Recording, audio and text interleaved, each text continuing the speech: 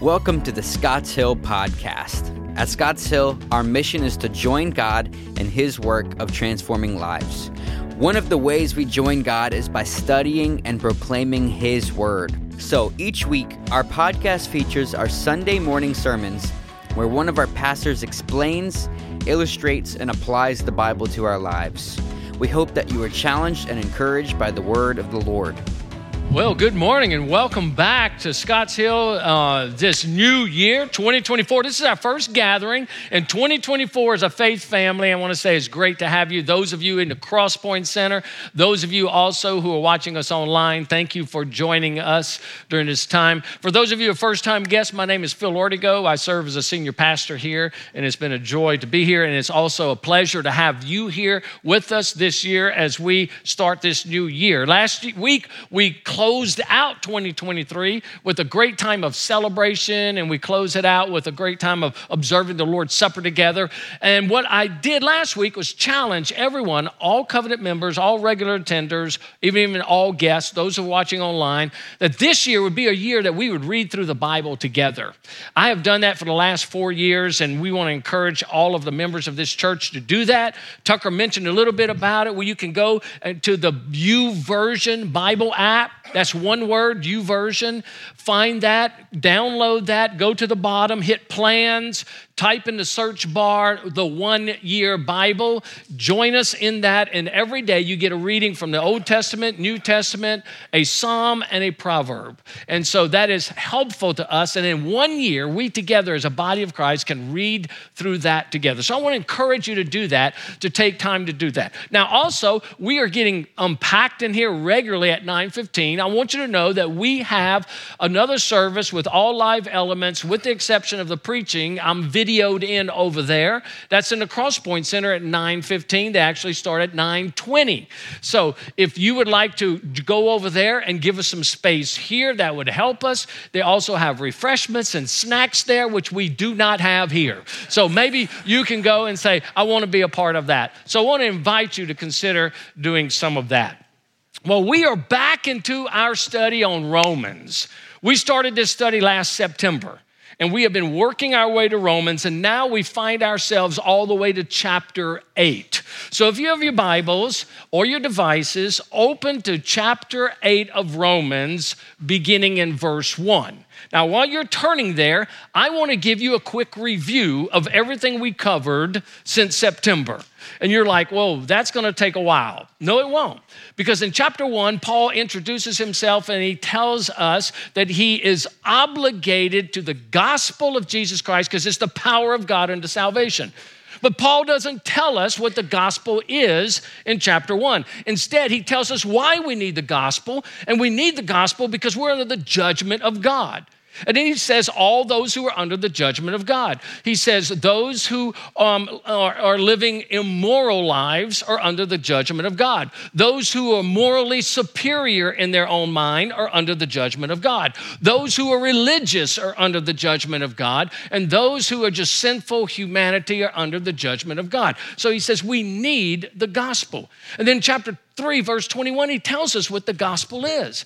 And he tells us what the gospel does. And he tells us that the gospel justifies us before God, makes us righteous in Christ. And then he does that in chapter 3, verse 21. And then what he begins to do from there, he explains all of that to us. And then in chapter 4, he gives us an Old Testament picture of justification by faith in Abraham. And then in chapter 5, he tells us why, all the benefits of being justified by faith. And in chapter 5, verses 12, all the way to 7, he starts talking about the grace of God, that God's grace is greater than Adam's sin. It's greater than our stubborn sin. It's greater than our occasional sin, and it's greater than the law of sin and death. And he finishes chapter 7 with all that. And now he comes to what is considered the pinnacle of Romans. He comes to chapter 8. And chapter 8 is one of the most beloved sections in all of the Bible. Because in chapter 8, we see victory. In chapter 8, we are so encouraged. In chapter 8, it is a breath of fresh air as we read through this. Chapter 8 is an incredible book, chapter, because it's almost like the crescendo of everything that Paul has been talking about. When you get to chapter 8, you will understand a number of things. First of all, 19 times the Holy Spirit is mentioned in chapter 8. Secondly, we see that there are no commands and no imperatives to follow in chapter 8. Only a list of glorious blessings that are ours. And then chapter 8 begins with no condemnation and it ends with no separation. And when we look at chapter 8, it is a beautiful picture of what children of God have in Christ Jesus.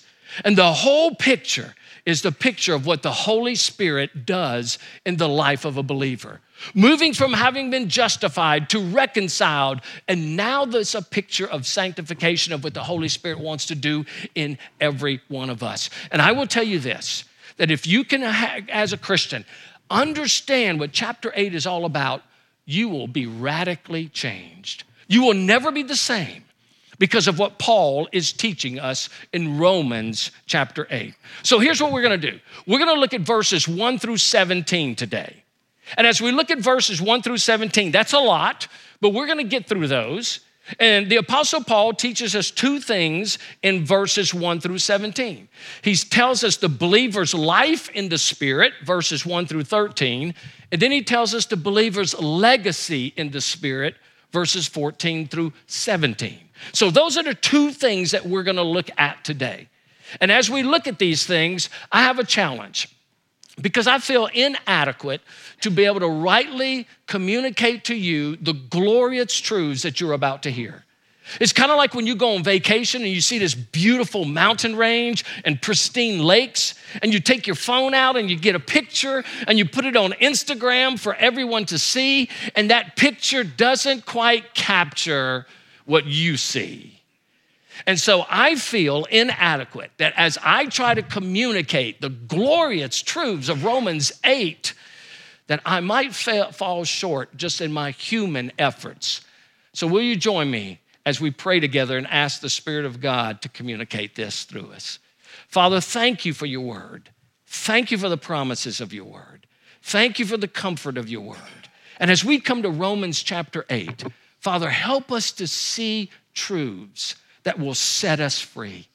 As believers, that we will come to know certain things and understand something today that will set us free in a radical way in our walk for Jesus. And for those who are not believers, Father, would they see the glorious picture of what can be theirs in Christ Jesus? We pray this in Jesus' name, amen. All right, Romans chapter 8. We begin with the first one, the believer's life in the Spirit. And in these 13 verses, Paul is going to give us 4 privileges that we have as we live life in the Spirit. Now you have to understand, the Old Testament prophets looked forward to this day. They had always prophesied that there will be a day where God will put his Spirit in people. In the Old Testament, the Holy Spirit was invasive. He would invade people's lives and then he would leave. But in the New Testament, he's pervasive. He comes in, he lives in the lives of believers, and he stays there. Jesus came, he died, and he said, unless I go away, the Comforter will not come. But when he comes, he will teach you all truth. And this is a picture of what life is like in the Spirit. So Paul says there are 4 specific truths that believers have as we live in the Spirit of God. Number 1, we have a new freedom. We have a new freedom that we have never known before. Verse 1 says it all. And verse 1 is the key for the entire chapter. Here's what he says. There is therefore now no condemnation for those who are in Christ Jesus. Isn't that a wonderful truth? For those who are in Christ Jesus, there's no condemnation. Now he says there is therefore. Anytime you see a therefore, you need to wonder what the therefore is there for. And the therefore is there because he said all these other things of the struggle of sin and death and the struggle of a sinful nature, when you're in Christ, there is no condemnation. When is it? Now there is no condemnation. When you're justified, counted right in Jesus Christ, it's like a coin of salvation. On one side, there's justification by faith. On the other side, there is no condemnation. So if you have been justified and set free, you cannot be condemned. You are free.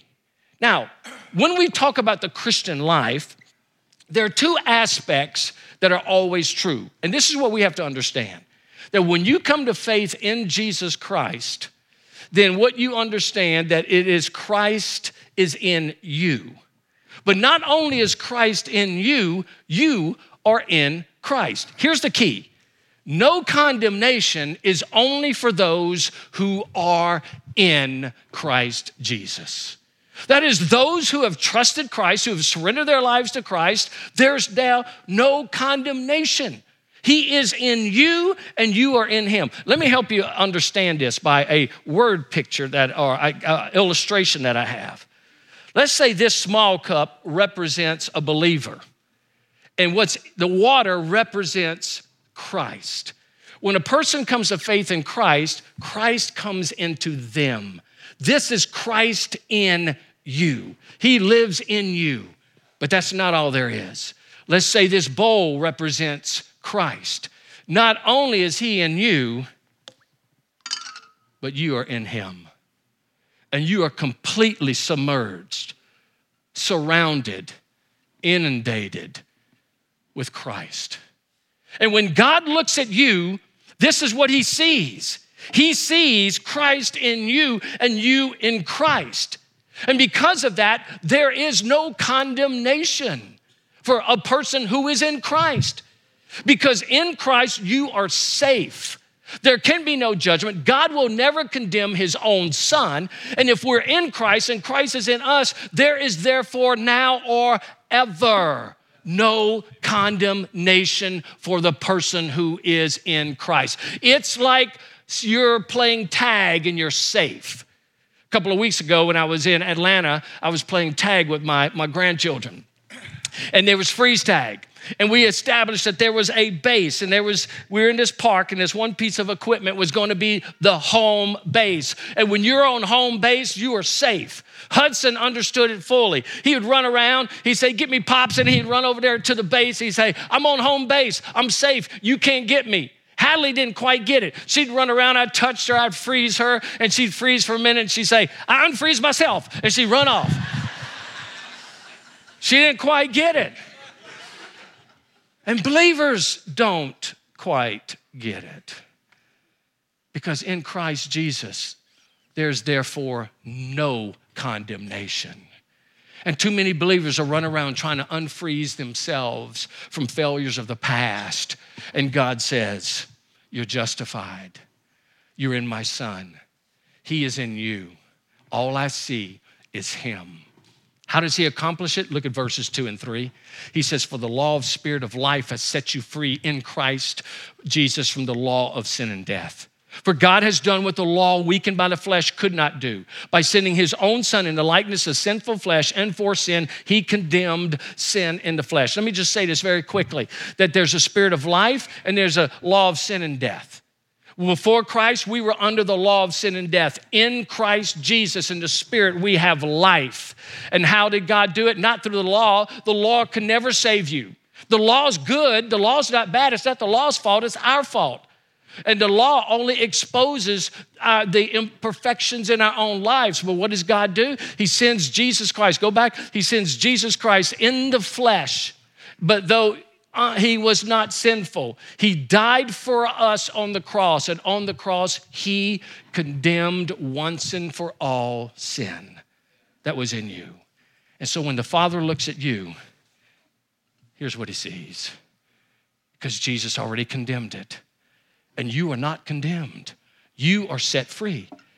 And what does that accomplish in us? Verse 4 says this: "In order that righteous requirement of the law might be fulfilled in us, who walk not according to the flesh, but according to the Spirit." All the righteousness of the law that you could never do on your own is now fulfilled because you are in Christ, and Christ perfectly lived every requirement. Notice how he says it right here. He said it's fulfilled in us, not fulfilled by us, not fulfilled through us, but fulfilled in us through Christ Jesus. Here's the freedom that you have. Listen to me, believer.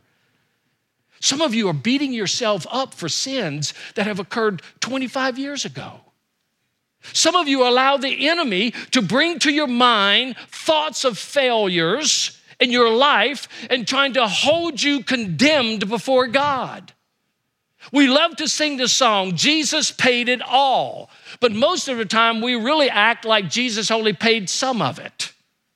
Or Jesus paid for most of it. But he paid it all. And if you are in Christ Jesus, there is now or never any condemnation from God on you. You are free. And when the enemy comes and he accuses you, you just remind him, nope, I've been justified. There's no condemnation. I am in Christ and he is in me and I am free. And he will leave you alone. That's just the first thing we see. That in the Spirit of God, you have freedom. But secondly, in the Spirit of God, we have a new mindset. We have a new mindset. Now, let me just say something about this mindset. Paul is not saying we have a new mindset that leads us to being in Christ. No, it's not a mindset that leads us into Christ. In Christ gives us a new mindset. And before you think, now wait a minute, Phil, what you're saying is, now that I'm in Christ, I can just go and sin and do whatever I want and there's no condemnation. Oh, no. Because if you are in Christ, your mindset is different. You're not going to want to do those things. And Paul puts it this way in verse 5. He says, for those who live according to the flesh set their minds on the things of the flesh.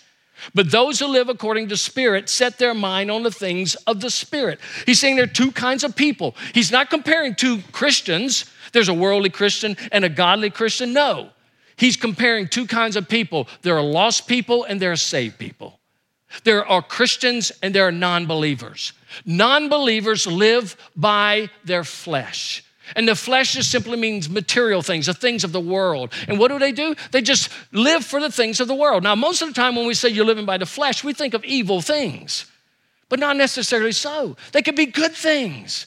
They could be like, hey, I want a good family. I want a good career. I want a good neighborhood. I want to live a good life. But if they're all driven by the flesh and none of it has any intention for glorifying God, then it's empty. And then those who live by the Spirit, it's a totally different mindset. It's a totally different desire. Your attitudes change. Your affections change. Your bent changes. You no longer want to do the things you used to do because there's a new nature in you. And because you are in Christ Jesus, you have a new way of thinking. There are two kinds of people, but there are also two spiritual outcomes. Here's what he says in verse, for to set the mind on the flesh is death, but to set the mind on the Spirit is life and peace. Those who live by a mindset have eternal consequences. Those who live by the things of the world will lead into death and condemnation. Those who live by the Spirit of God will lead into life and there will be peace. But then there are two kind of attitudes as well. For the mind that is set on the flesh is hostile to God, for it does not submit to God's law. Indeed, it cannot. Why? Those who are in the flesh cannot please God. There are two mindsets. Those who are living by the world are actually enemies of God.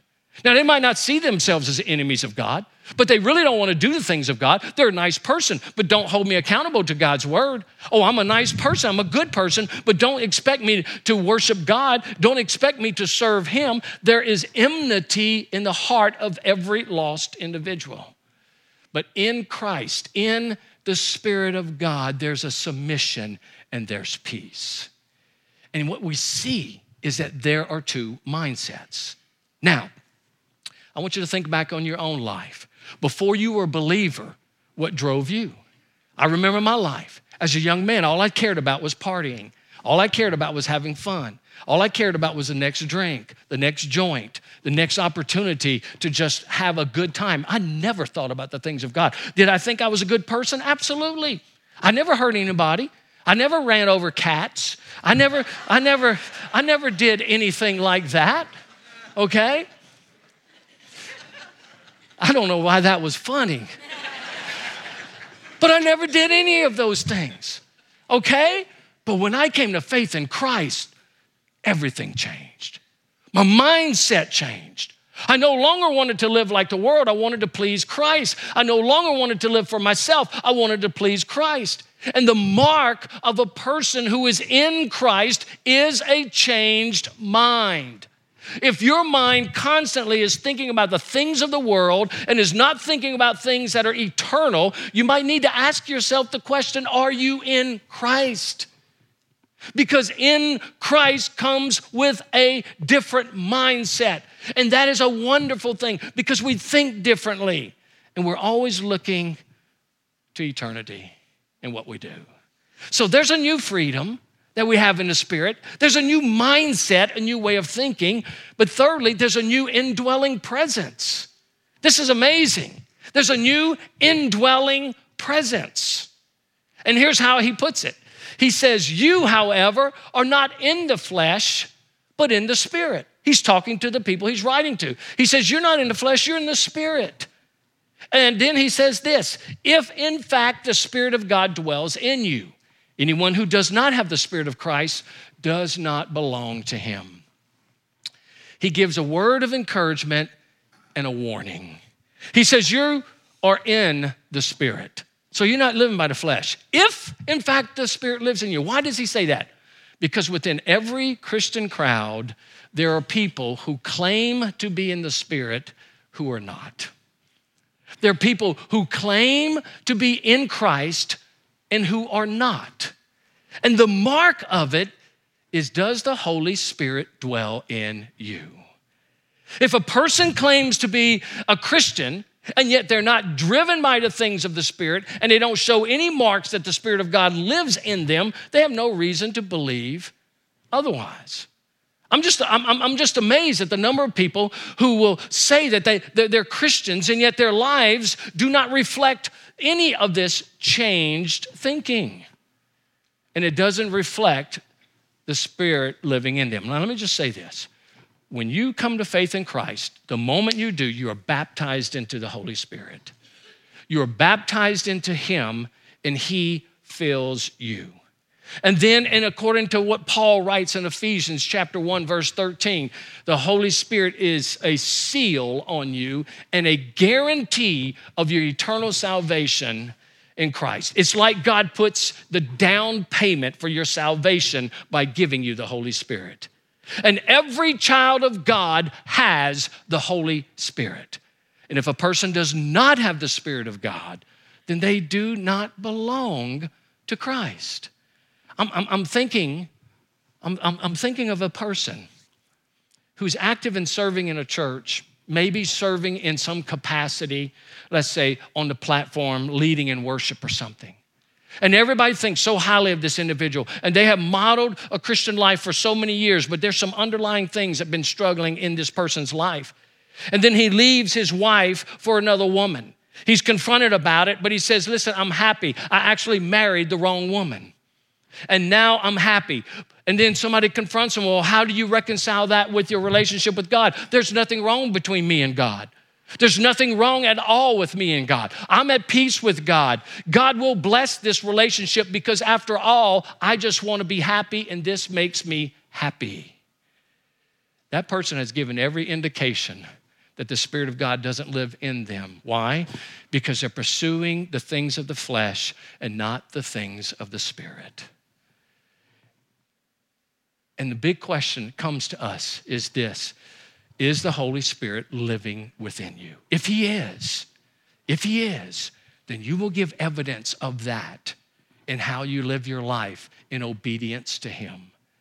In Romans chapter 8, verses 10 and 11, he says, but if Christ is in you, although the body is dead because of sin, the spirit is life because of righteousness. If the spirit of him who raised Jesus from the dead dwells in you, he who raised Christ Jesus from the dead will also give you life to your mortal bodies through his spirit who dwells in you. This is a wonderful picture. Can you believe that the Holy Spirit who lives in you is the same spirit that rose Jesus from the dead? And the picture is this: not only does the Holy Spirit come live in us and he seals us until the day of redemption, he is the guarantee of our salvation in Christ, but he is also the one who will give us one day a new body. When these old bodies die and they're put into the ground, we one day will be giving a new body. And that new body will match perfectly with the redeemed soul that we have. And right now, they don't really seem to work well together. I love the way John Stott wrote about this. He says, already we express our personality through our body, especially by speech, but also by posture and gesture, by a look in our eyes, by an expression on our face. We call it body language. But the language which our present body speaks is imperfect. We easily miscommunicate. Our new body will not have this limitation, however. There will be a perfect correspondence between message and medium, between what we want to communicate and how we do so. The resurrection body will be the perfect vehicle of our redeemed personality. One day, it'll be perfect. We'll have a new body, probably all the age of 33. For those of you who are under 33, that's a bummer. For those of you who are over, praise God. And I don't know, but it'll be perfect and it will match the redeemed soul. You see, we have a new freedom. We have a new mindset. We have a new indwelling presence, the Holy Spirit who never leaves us. And fourthly, we have a new obligation. A new obligation. Verses 12 and 13, here's what he says. So then, brothers, we are debtors not to the flesh, to live according to the flesh. For if you live according to the flesh, you will die. But if by the Spirit you put to death the deeds of the body, you will live. Now, Paul is not writing saying that Christians can lose their salvation. He's not saying that. Again, he's talking about two different people, believers and non-believers. And he's saying for the believers, we are no longer obligated to the sinful nature. We're no longer obligated to the fallen flesh. When we were apart from Christ, we were slaves to sin. In Christ is freedom. And for the first time, we have the freedom not to sin or the freedom to walk in righteousness. And so we have this new obligation, and we are not obligated to what our flesh says. We owe it nothing. In other words, we have the power to turn away from it. When Christ died on the cross, what happened is in our relationship in Christ, the penalty of sin is removed. The power of sin is removed. Now, the presence of sin is still here. That's why we are tempted. And that's why we do, in fact, sin. That's why Christians do, in fact, grieve the Spirit. That's why the Christians do, in fact, quench the Holy Spirit. But even in all of those, there's forgiveness and there's no condemnation, because while we do sin occasionally, that is not our bent, because we are in Christ and He is in us. And we're free. So we're obligated now to keep in step with the Spirit of God. So there's the believer's life. New freedom, new mindset. There's a new indwelling presence, and there's a new obligation. Now let's look at the second part of what he says, the believer's legacy. What is the legacy of every believer? Not only the life that we have in the Spirit, but what's the legacy in the Spirit? He tells us three things in verses 14 through 17. We have a new identity.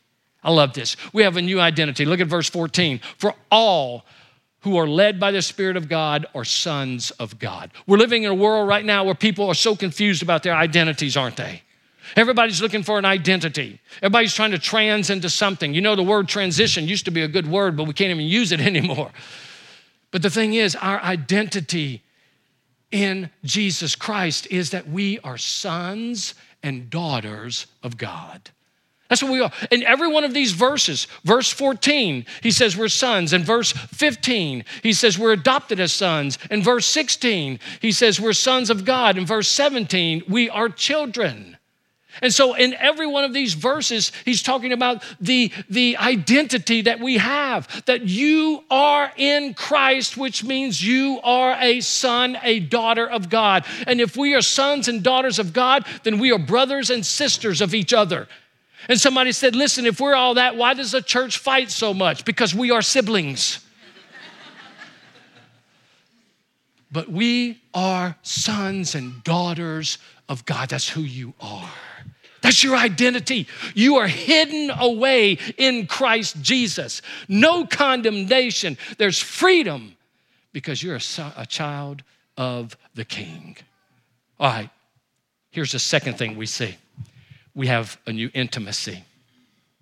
Not only do we have a new identity, we have a new intimacy. Verses 15 and 16. He says, for you did not receive a spirit of slavery to fall back into fear. No. We have a new intimacy. Instead of slavery and fear, we have acceptance and security. He says, but you have received the spirit of adoption as sons, by whom we cry, Abba, Father. The Spirit himself bears witness with our spirit that we are children of God. Here's the wonderful thing. The Holy Spirit bears witness with the child of God that you are his. Isn't that wonderful? The enemy is always telling us we're not, but the Spirit of God is always reminding us that we are his. Now, sometimes we can be confused because of sin in our life. But if I'm convicted of that sin, then the Holy Spirit is the one who's leading me into that conviction and proving to me that I belong to Christ. And here's the greatest thing is the Abba Father. We cry, Abba Father. You know what the word Abba means? Daddy. When Jesus taught his disciples to pray in Matthew chapter 6, he says, pray in these words, our Father. Here's what he said, Daddy, God. That blew the minds of the people who were listening to him. And I would say it might be a little bit uncomfortable if you had a brother or sister in Christ and you say, let's pray, and they begin and start saying, dear Daddy. You might say, whoa, wait a minute. But that's the intimacy that is there. You know, one thing about when my kids growing up called me Daddy, there was nothing more intimate than that. And now my grandkids, when they see me, they don't call me Daddy, they call me Pops. And oh, I love to hear that. And other silly names that they call me. But when you come to faith in Christ, not only is there a new identity, there's a new intimacy. Let me say this. The Christian's response to God should always be Father. Father. I hear a lot of people today and a lot of younger people who when they just pray, they just say God. Okay? Well, that's an innocuous term in our culture today. And that word God is the same word that with what other religions would use. Only in Christianity is Father. Do you realize that Jesus only referred to God as his Father in his whole ministry, and only one time he called him my God, and that's when he was on the cross? Why have you forsaken me? Every other time is Father. And our response to him should always be Father, Father. Because he is our intimate Father. Lastly, we have a new inheritance. Notice what he says in verse 17, the inheritance that we have. And if children, then we're heirs, heirs of God and fellow heirs with Christ, provided that we suffer with him in order that we may also be glorified with him. We are heirs. And that makes sense, that if we're children, then we inherit what he has. And one day we inherit the kingdom of God. And we are joint heirs with our brother, Jesus Christ, who is also our Savior and our Lord. And there's an inheritance that one day we'll receive. Already, but not yet. So here's the big question. How do you know? How do I know if I have the Holy Spirit dwelling in me?